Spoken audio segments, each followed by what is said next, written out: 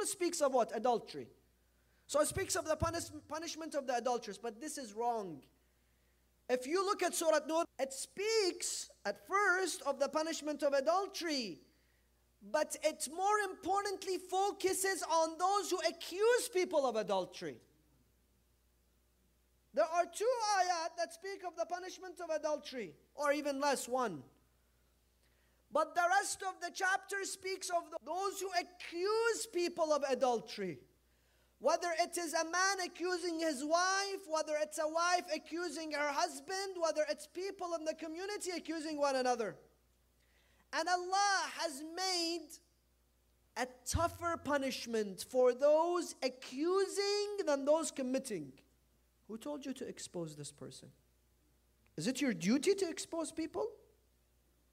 Did somebody hire you to expose people? But this person really committed adultery. Let that be concealed. Allah conceals all of our sins. And your job is to conceal as well.